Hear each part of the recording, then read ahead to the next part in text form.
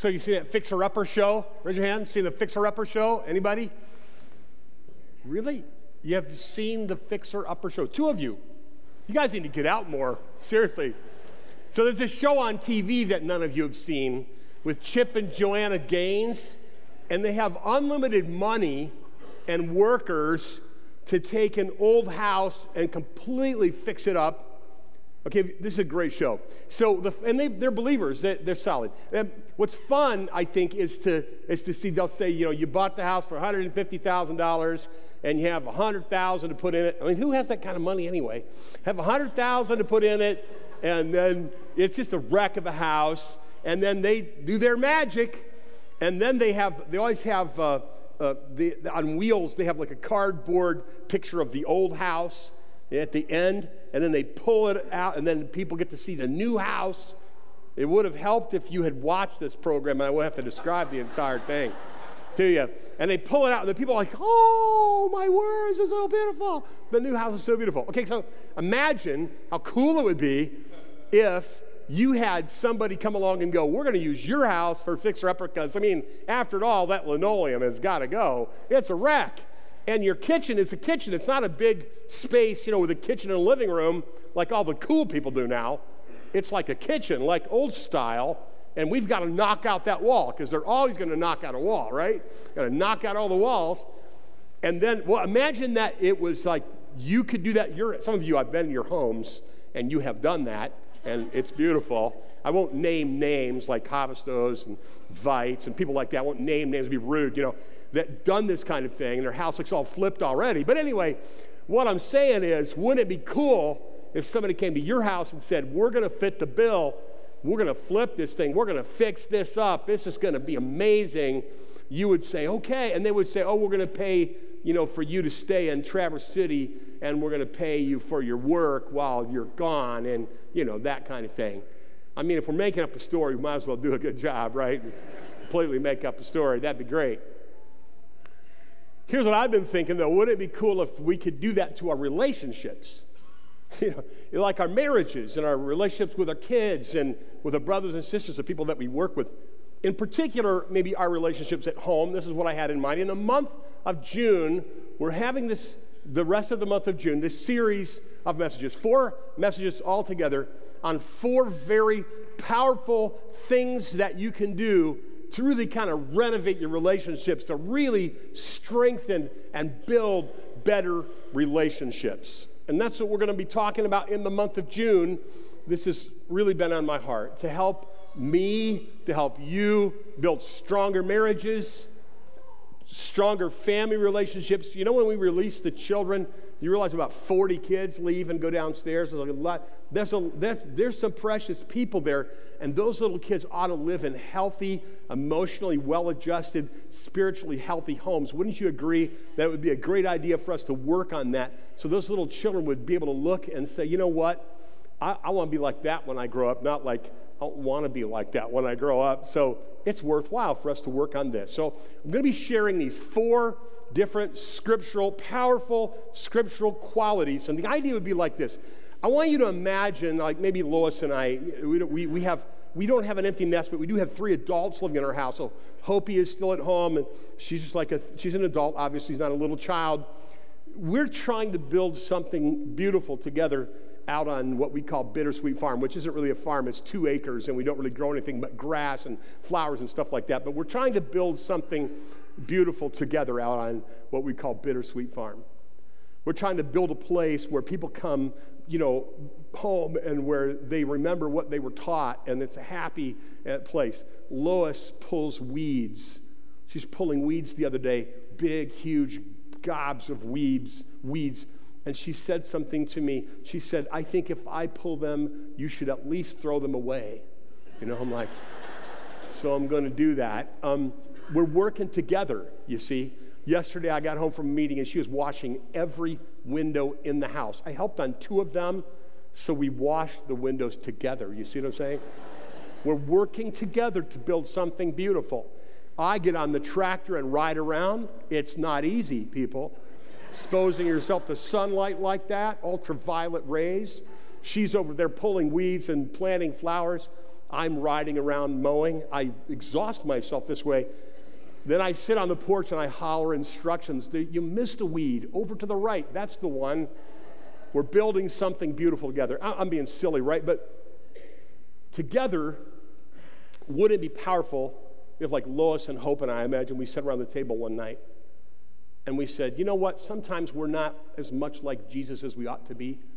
So let's go back to 4 main Jesus things and let's commit to these again. You know, they are these 4 things: love and honor, seeking forgiveness when you're wrong, and showing mercy to people. Today we're going to talk about love in relationships, the power of love to build relationships. But like what I'm saying is, what if we built together? I mean, ideally, what if Lois and Hope and I in our home said, you know what? We're all Jesus followers and we promise to love. We're all Jesus followers and this is something that we're devoted to. We promise to love. Now, isn't it always going to be that way?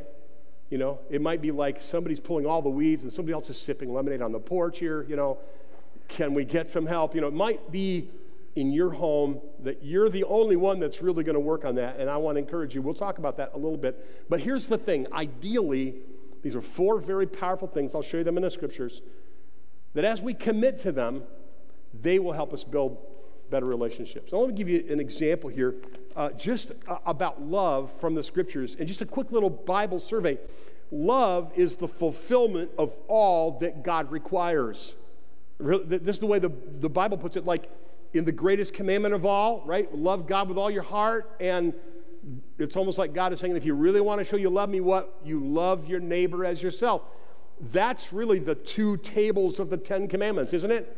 Now, the first half of the 10 commandments, roughly half, the first of the commandments, maybe the first 4 of the commandments are more God-word, and the last 6 are more man-word, more relational, aren't they? About lying and stealing and coveting and the kinds of things, and murder, that kind of thing. They have to do with man. God says, love me, and show you love me by loving others. And this is what Jesus said in Mark chapter 12. It's recorded in Mark 12, of course, other places. Often love and the commandments are connected. Get this, Romans 13:8. Owe no one anything except to love each other, for the one who loves has fulfilled the law. If you want to fulfill what God requires, you love. Love is the fulfillment of all that God requires. Listen to Matthew 22:39-40. The commandment, the second is like it. You shall love your neighbor as yourself. On these 2 commandments, Jesus says, depend the law and the prophets. If you want to summarize the entire Old Testament, you can summarize it in one little 4-letter word: love. In case you wonder how to fulfill what was required in the Old Testament, it is this. That's what Jesus said: love God and others. And then it's in James 2 and verse 8. If you really want to fulfill the royal law according to the scripture, you love your neighbor as yourself. So love is the fulfillment of all that God requires. The second thing, love is more powerful even than spiritual gifts. Imagine you, if you're a believer, have the Holy Spirit living in you, so you're like supercharged with a spiritual gift or spiritual gifts. You can do, God says believers can have supernatural ability to obey God. But in 1 Corinthians 12 and 13 and 14, you have that section about spiritual gifts. And then get to the end of 12, he says, let me show you a better way than spiritual gifts. The end of 12, the last verse, but I will show you a better way, a more excellent way. And then you have that beautiful, lyrical, poetic, gorgeous passage about love in 1 Corinthians 13. And then it says, and let love be the main thing you do, 14:1. In other words, love is actually maybe a way of expressing how you use your spiritual gift, or more important than supernatural gifting. It's like, just for shorthand, love people. This is a big deal, okay? So we're going to talk about love as a power tool in building strong relationships. And love is the greatest evidence that God is at work in a person, because when some people in Galatians 5, the passage, the beautiful passage there about the works of the flesh and the fruit of the Spirit, some people say the fruit of the Spirit is love, and the other things branch right from there. But it's listed, love and joy and peace and so forth.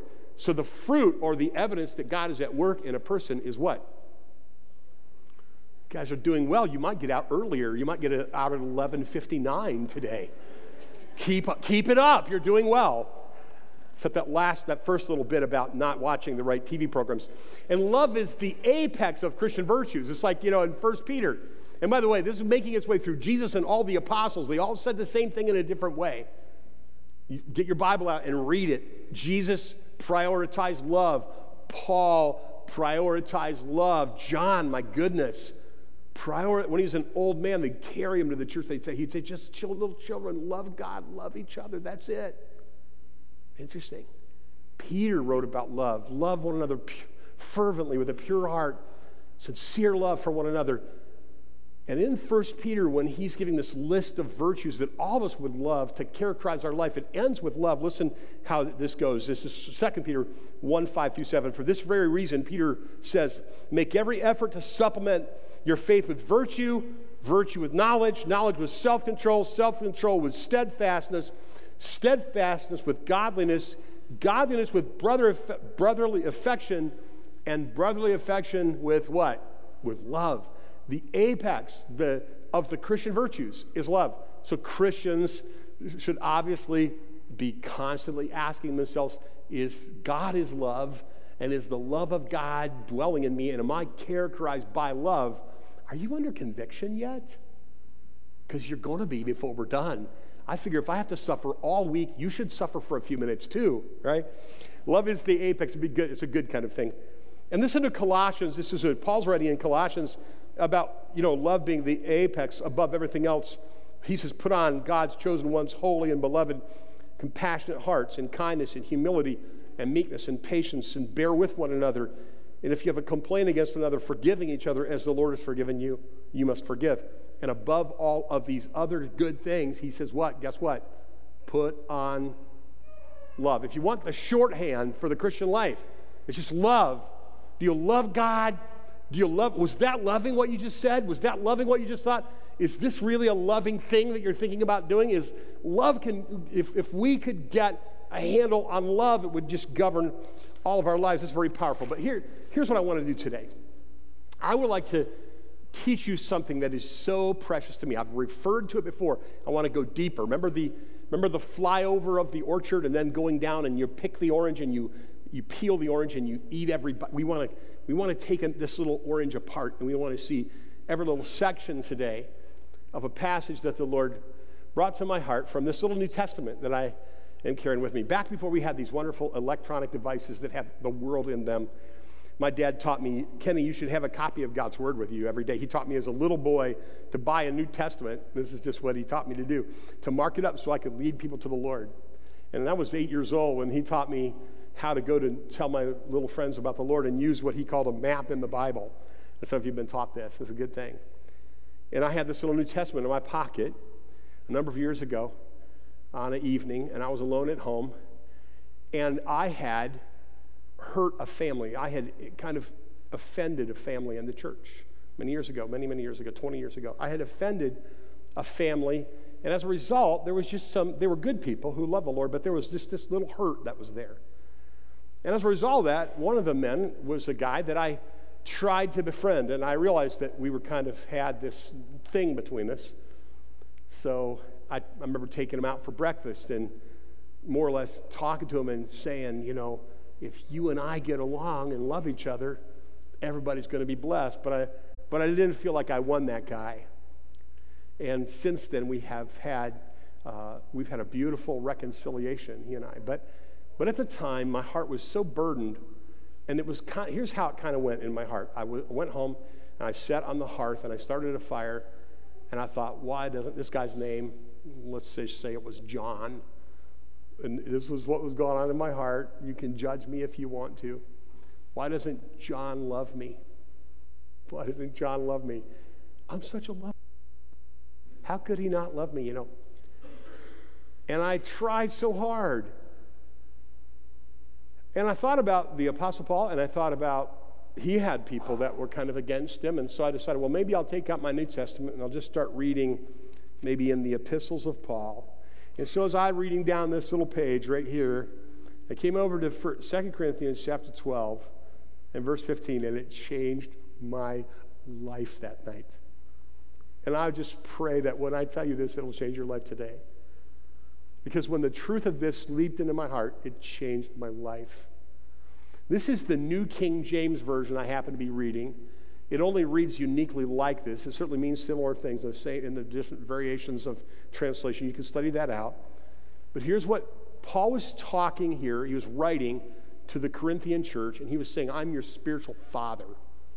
And spiritual fathers don't expect their kids to provide for them. Fathers expect to provide for their kids. Dads know that part of being dad is you try to help provide. And you thank God you have a lot of help from your wife, but you try to provide for those kids, and you try to take care of them. Paul's saying, you're my spiritual children, so I'm not looking for you to provide for me. I'm looking to provide for you. And then he said this, and therefore, he said, I will very gladly rather spend and be spent for your souls, though the more abundantly I love you, the less I am loved. Did you catch that? He said, I will very gladly rather spend and be spent for your souls, though the more abundantly I love you, the less I'm loved. I want to show you 5 things from this passage as we just take the orange apart. I want to show you 5 things from this passage that they'll help you apply the power tool of love to building relationships. Let me show you the first one here. Notice what he says. He says, very gladly. He says, I will very gladly spend and be spent for your souls. What kind of love do we commit ourselves to in order to build better families? What kind of love do we commit ourselves to in order to build better relationships? We commit ourselves to loving with joyful willingness. Now, is this easy for you? It's not easy for me. Lois has a hobby that involves moving old things around a lot. I think that's a neat hobby. Lots of old things get moved about here and there. And she says, no problem, I can handle this. And then she's over there struggling and grunting and stuff. It's kind of like, are you going to sit there or are you going to be a man? That kind of a thing. One day she said, I got a few things to move. I'm like, it's my day off, and I was not thinking about moving a few things. It's like, I got a few things to move. If you could just maybe get a truck. I'm like, get a truck for a few things, And so if you could get a truck, and then maybe just like, we're going to go down, meet my sister on the state line. And I'm like, okay. I probably wasn't that nice about it, right? That's sort of crappy about it. It's true is. She's here, so it's hard to, you got that, And I'm like, oh, it's my day. Okay, I'll do that. And then I knew what was going to happen is like the plans changed, and they added like 2 hours on the trip. And then, now it's St. Joe. So it's like the state line and now St. Joe. It was like, I'm going to be tied up all morning. I'm going to be tied up till the Great Tribulation, moving furniture. But I'm perfectly happy to do it because I'm a great guy and I preach about love all the time. So I was sort of crabby about it, to be honest with you. And I got the truck and got the stuff, and we drove over there, and it was quite a drive. It took forever. And when we got over there, we were taking all the stuff and putting it over in her sister's trailer. And Hope noticed that I was probably not being all that cheerful. At which point she said something that was a lot like this, or maybe even a direct quote. Hey, Dad, remember what you always say, though? If you're going to do something, you might as well have a good attitude about it.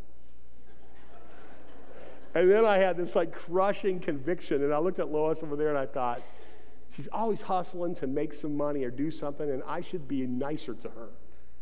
Now she's going to go away for the weekend. I wasn't going to see her. I kind of muttered a lame apology. This isn't easy stuff because we're selfish people. And if we're going to love, he's saying, I will very gladly spend and be spent for your souls, though the more abundantly I love you, the less I'm loved. Ask yourself the question, do you love the people that you're building relationships? Do you do it like with joyful willingness? Or do you like, I'm doing it, but I reserve the right to be crabby while I do it? This is convicting, right? Let's just not stay here. Let's move to the next one. Second, I love with this selfless, it gets worse. I love selfless sacrifice. He's saying, I will spend. Spend means you had something you could have bought a new gun with, and you gave it to something else. Or, right? You spend, it's like invest, you spend, you actually you actually sacrifice something. You actually have to think, something I was going to use for me, I'm going to use for you. Time I was going to use for me, I'm going to use for you. Money I was going to use for me, I'm going to give it to you.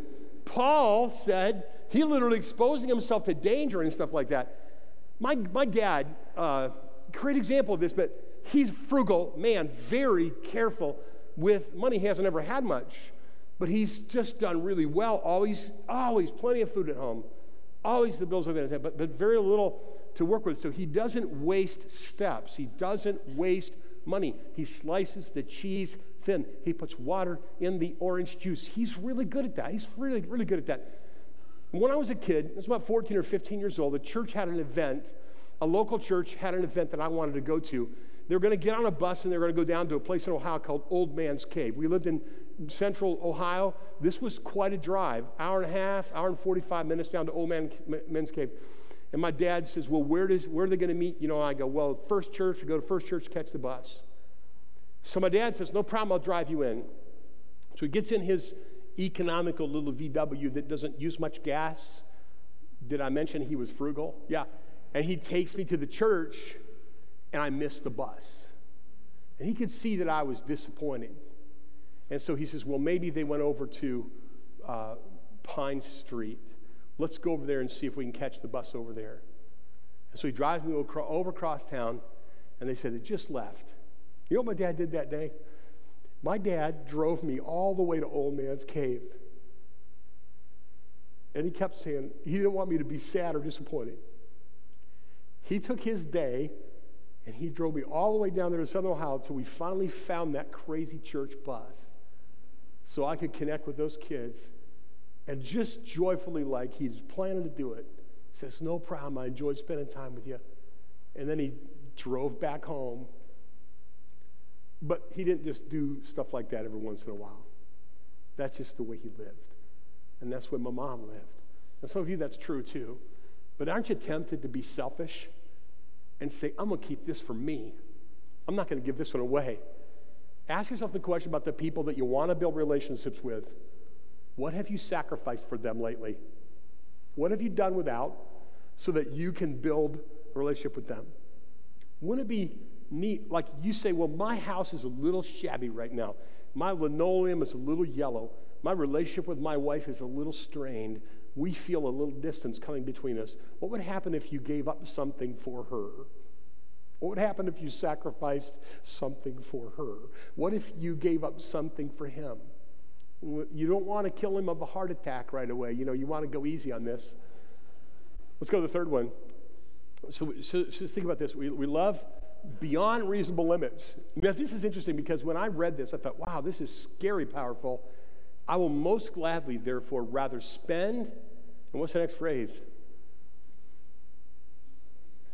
Are you kidding me? And be spent?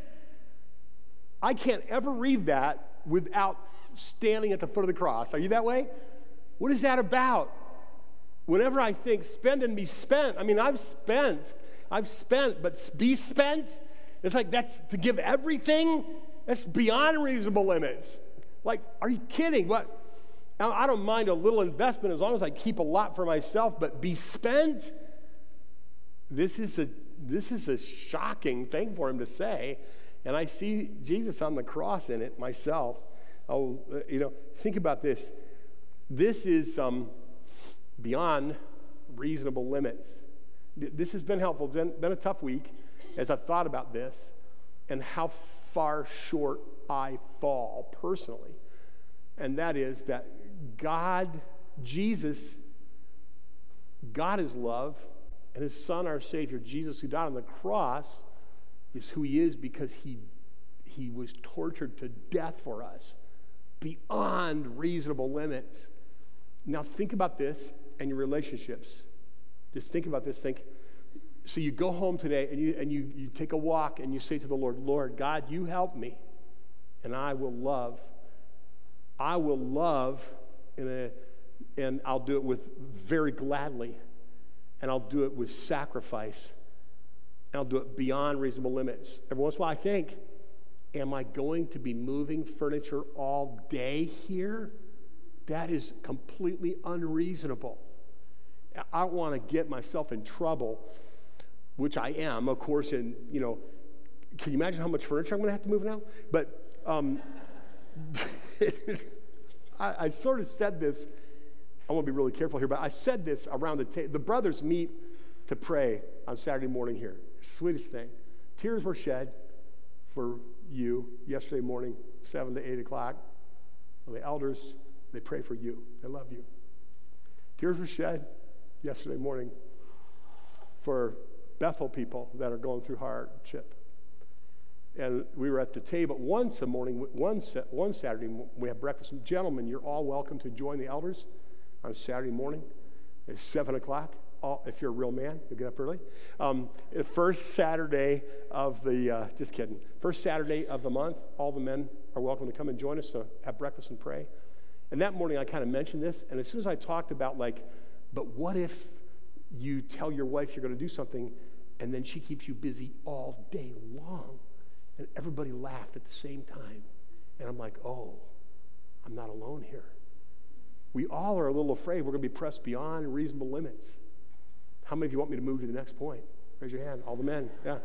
Isn't it crazy? Okay, and then I will love for the highest good of the other. I will most gladly spend and be spent.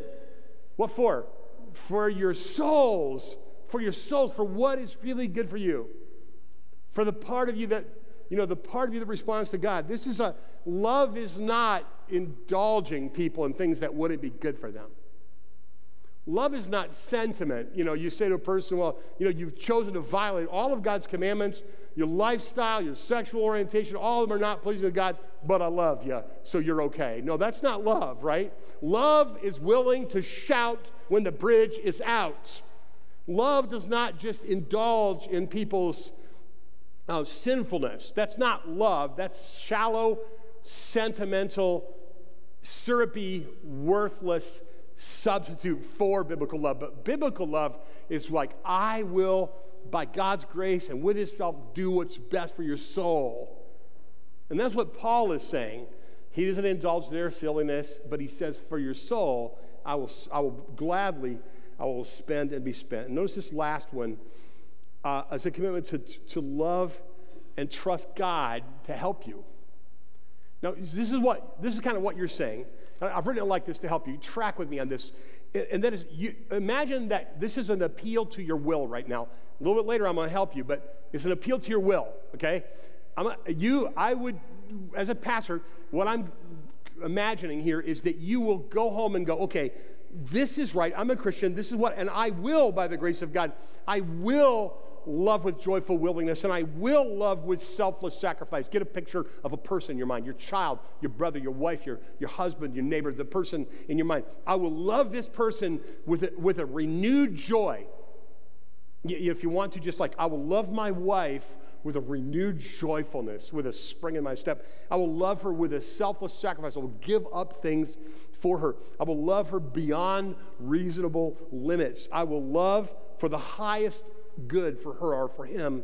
And then I will trust God with all the questions that come up in my soul over that, because they will. If you're normal, you're sitting there going, this just does not sound like much fun.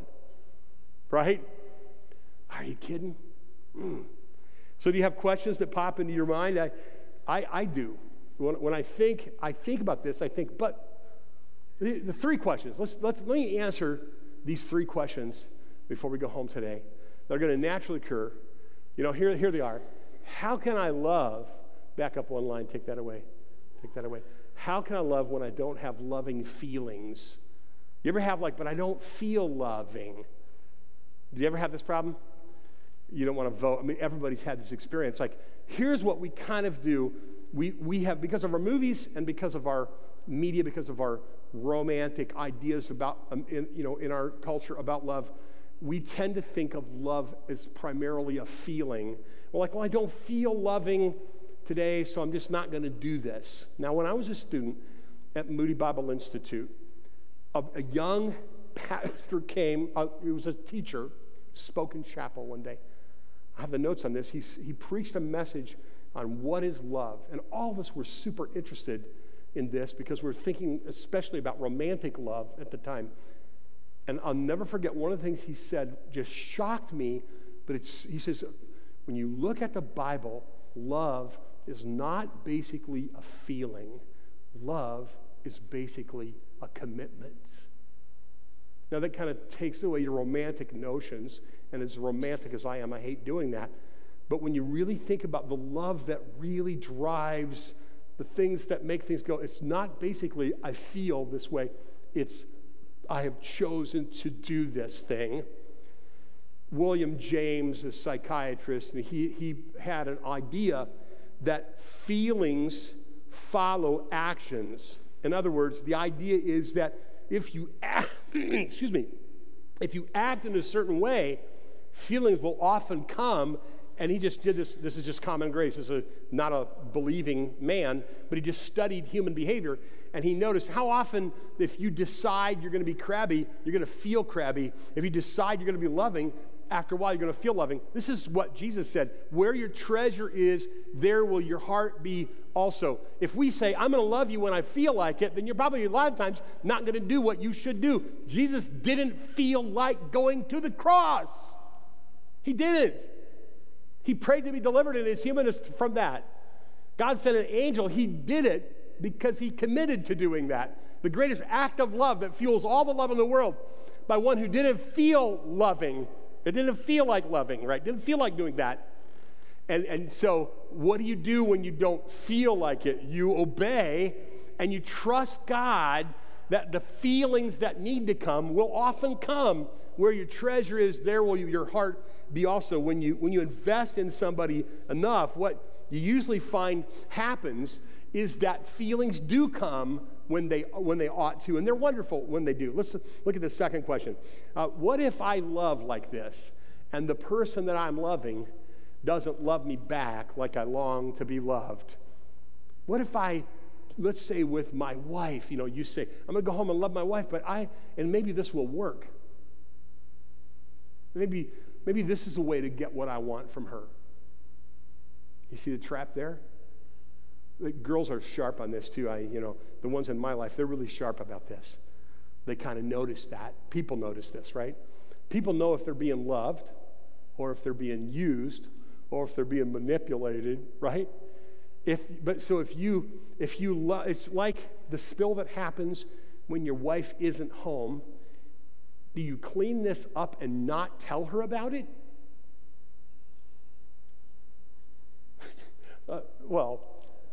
Yeah, I'm like, you would not believe the spill I cleaned up while you were gone. You feel free to give me a pat on the back, or hey, look at what I did. You kind of want when we say what if I love and I'm not loved back, and it kind of opens us up to the possibility that our motives are impure. God's love this is not what he calls us to do. Get people to love us. Here, listen. As a dad, it isn't my job to get my kids to love me. It's my job to show them the love of God. As a husband, it's not my job to get my wife to love me like I want to be loved, tempting as it is. It's to lay down my life in love for her. The way I think about it is, if I go first, she walks by my casket and she says, that guy spent his life trying to make me happy. And, God forbid, if she goes first, I walk by and I say, I kept my promise to you. I try to make you happy. I try to love you. Not, I got you to love me, but I loved you. There's something beautiful about that. Why don't you go home and renew that? The people in my life, I'm going to love them, God helping me, not to get them to love me back just because it's right. It's powerful. I'm telling you, that'll set you free. Don't look for love. Look for people who need to be loved. Show them the love of God like he showed you the love of God. It'll change your life. So this is a powerful, very, very powerful thing, a very, very helpful thing. I got a set of books in the mail today, my own books. A guy mailed me 3 of my own books. That was kind of cool. I'm like, oh. And here are my 3 books, and he mailed them to me. And he sent me an email, and he said, there's a girl in our church who is a sacrificial girl, and she helps her brother who's troubled, and she went off to college, and she ran out of money, and I watched her, my wife watched this girl, and we decided to pay her school bill. And we want her to read your book. She heard you speak at chapel. She liked your talk. And so as a birthday present, we'd like you to sign your books and send them to her. What a beautiful gesture of love. Can you imagine that girl having that person see her character and pay for her school bill? Like, where were these guys when I was in school, you know? Could have used a little help like that. There's amazing joy, though. This guy's name's Brad, and I think about the stuff he has. He's got a yellow Jeep. He's got a farm.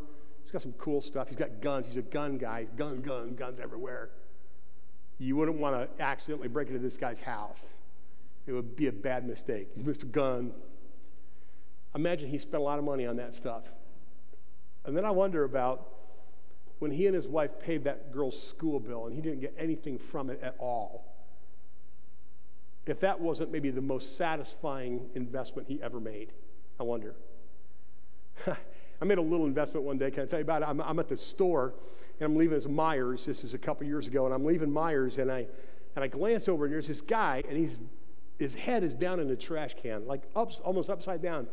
And I realized, he's got an old ratty bike, and he's gathering cans, which was kind of funny because at the time I had my red Jeep, and the back of it was absolutely full of cans because I'm lazy and I don't take them to the store and I can't get Lois to do it. So I got the back of my Jeep is absolutely full of cans.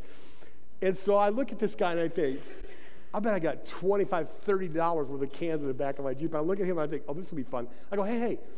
I go, what you doing? He goes, I'm looking for cans. I go, I got a few. You want mine? He goes, you don't mind? I go, no, follow me. Get a cart. And I go, get 2 carts. And the guy kind of looks at me funny, and I get a cart, and he gets 2 carts, and drag them out to my car, and we open it up, and he's like, whoa. He's like, whoa. The whole back of the whole Jeep is full of cans, bags of cans. Our whole garage is full of cans. He takes the cans, and he puts them in his carts. And he's just like a kid at Christmas. Like, these are all for me?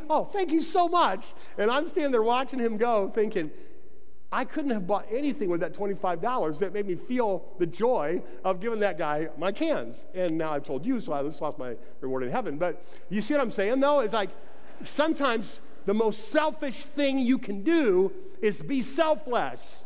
That's the key right there. That's the secret. That's the Christian secret. This is a kind of a Christian selfishness. Jesus said it himself. If you want to be happy, then lay down your life.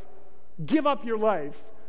All across America this weekend, kids graduating, dads and moms, a lot of times not really properly thanked for all the soccer lessons and braces and tuition and all of that, are watching those kids, go across the platform, and their hearts are pounding with pride. And they're probably not going to be properly thanked for that, but they know that they gave their kid, a leg up on the world, that they could go to the next level, and they're happier than the graduates tonight.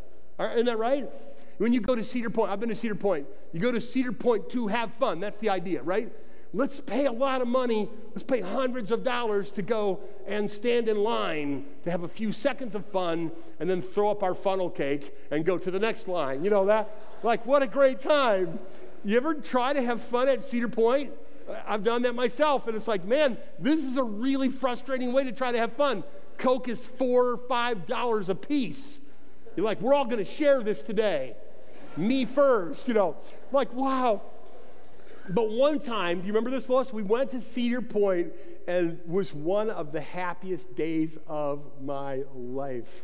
I'll never forget it. We didn't ride any big rides or throw up any funnel cake. The kids were little. They were all little. And we went to that part of the park where all the little kids' rides were. And as fast as we could, we just took little kids under the arms and we put them on little rides, and they went around and they laughed and they waved, and as soon as that was over, we'd take them to the next ride, and they would go around and they would laugh and they would wave, and then maybe a little cotton candy, and then another ride and another, and then finally night fell on the park, and we're on the back side of the park, and we said, we think we have time to ride that cable car across the park. We have just enough time before they close the park. I'll never forget that night, getting the family on those little cable cars, all those little kids, and riding that cable car across the park at the dusk. And then we went to the car, and then they all mercifully fell asleep. And Lois was sitting over next to me, and we drove home, and I thought to myself, I've never had more fun at Cedar Point in my life than what just happened and I didn't ride a single ride myself. Love is a powerful thing. Love is a beautiful thing. And this question, what if I don't get love back? It's like God says you just love and you don't worry about getting love back. Third question, and that is this one. What if I'm just not good at it? Like this is Ken right here. This is Ken, the guy that drives the truck over, and he's crabby about it, and he gets no credit, and nobody wants to be with him. How many days are we that guy, right? You just aren't really that loving. You're just not that selfless. You're just not that sacrificial. What if you aren't really good at loving? Is there anybody here that thinks they're as good at loving as they ought to be? Let me just tell you a wonderful secret. You aren't that good at loving, but there is one who was. His name is Jesus. And he fulfilled God's law, every single letter of it, with love. And he's promised to share his love continually with us who will humble ourselves and believe in Jesus and be filled with the Holy Spirit. What is it to walk in the Spirit? It's to continually or habitually yield to the impulses of the Holy Spirit in the power of the Holy Spirit, which leads to what? The fruit of the Spirit, which is, you want to love? What do? Here's what you need. You need a demo day. That's what you need. On the show, they have demo day. It's when they go in and they just wreck the house. They tear out all the old stuff. And maybe some of us need demo day. We should go back and go, man, I'm just a selfish dude. I want my wife to take care of me. I want my kids to adore me. I want to be the center of the universe. I want everything to go good for me. God, that's a sure way to be unhappy. So, God, I'm just going to demo day this whole thing, and I'm going to admit that I need your help. And then God will say, my love never ends. Could we with ink the ocean fill? Right? Remember that one? How does that go? Could we with ink the ocean fill? And were the skies of parchment made? Were every stalk on earth a quill, and every man a scribe by trade? To write the love of God above would drain the ocean dry. Nor could the scroll contain the whole, though stretched from sky to sky. What is the hymn writer saying? God's love has no limit. So when you fail to love, Jesus did love. He does love. He will love you, and he will continually pour his love through you if you believe in him and if you trust him, and if you walking in the Spirit is continually yielding to the impulses of the Spirit to love in the power of the Holy Spirit, which yields the fruit of the Holy Spirit, which is love. This is the secret. How can I love? By walking in the Spirit. Teddy Roosevelt was quite a character, wasn't he? I heard somebody say this. I think it was Nancy Ortberg. I heard her say this on a recording yesterday. She said, when Teddy Roosevelt saw the Grand Canyon, he wrote, I was gobsmacked by it. He made up a word. I was gobsmacked by it. There was a man who wanted his little 8-year-old boy to experience the beauty of the Grand Canyon. And he did it in a creative way. He said, hey, we're going to go on a trip. And so now it's like, you ever been there? It's like through the desert, through the desert, through the desert, through the desert, through the desert. And then he says to his 8-year-old son, he goes, hey, buddy, do you trust me? And he goes, yeah. He goes, okay, I'm going to put a blindfold on you right now. And you just leave it there till I tell you. And they put a blindfold on his boy when he got to the Grand Canyon. And he opened the door and he took his hand. He says, you hold on to my hand, don't let go. He goes, don't take the blindfold off till I tell you. And he walked over to the lip of the Grand Canyon. He goes, all right, take the blindfold off. His little 8-year-old boy took his blindfold off, and he was just speechless. He stood there on the lip of the Grand Canyon, speechless. And then finally, when he spoke, he said over and over again, I had no idea. I had no idea. I had no idea. You know what God has built into the world? In our inability to love the way our hearts want to love, so that we would tap into God's great love, Christ's great love. And there's no limit to his love that he'll pour through us if we continually will yield to him. Will you do that? Wouldn't it be something if you did in your marriage, in your parenting, with the persons that irritate you? If you'd say, God, I will we in this house, we will love. And we'll do it gladly, and we'll do it sacrificially, and we'll do it with all of our hearts, and we'll do it in a way that we'll do it because you've empowered us to do it. I'd like to ask you to stand, and we're going to pray. And if you're here and you need somebody to give you counsel about how to know the Lord, how to walk with the Lord, many of us would be eager to do that. We're going to have people that come to the front here during this last song. These people are here to pray for you, with you, about whatever's on your heart. If you have a heartache of some kind or need, or there's somebody you want to pray for, maybe you need personal counsel or you'd like to be referred to a counselor, to a helper, then while we sing, those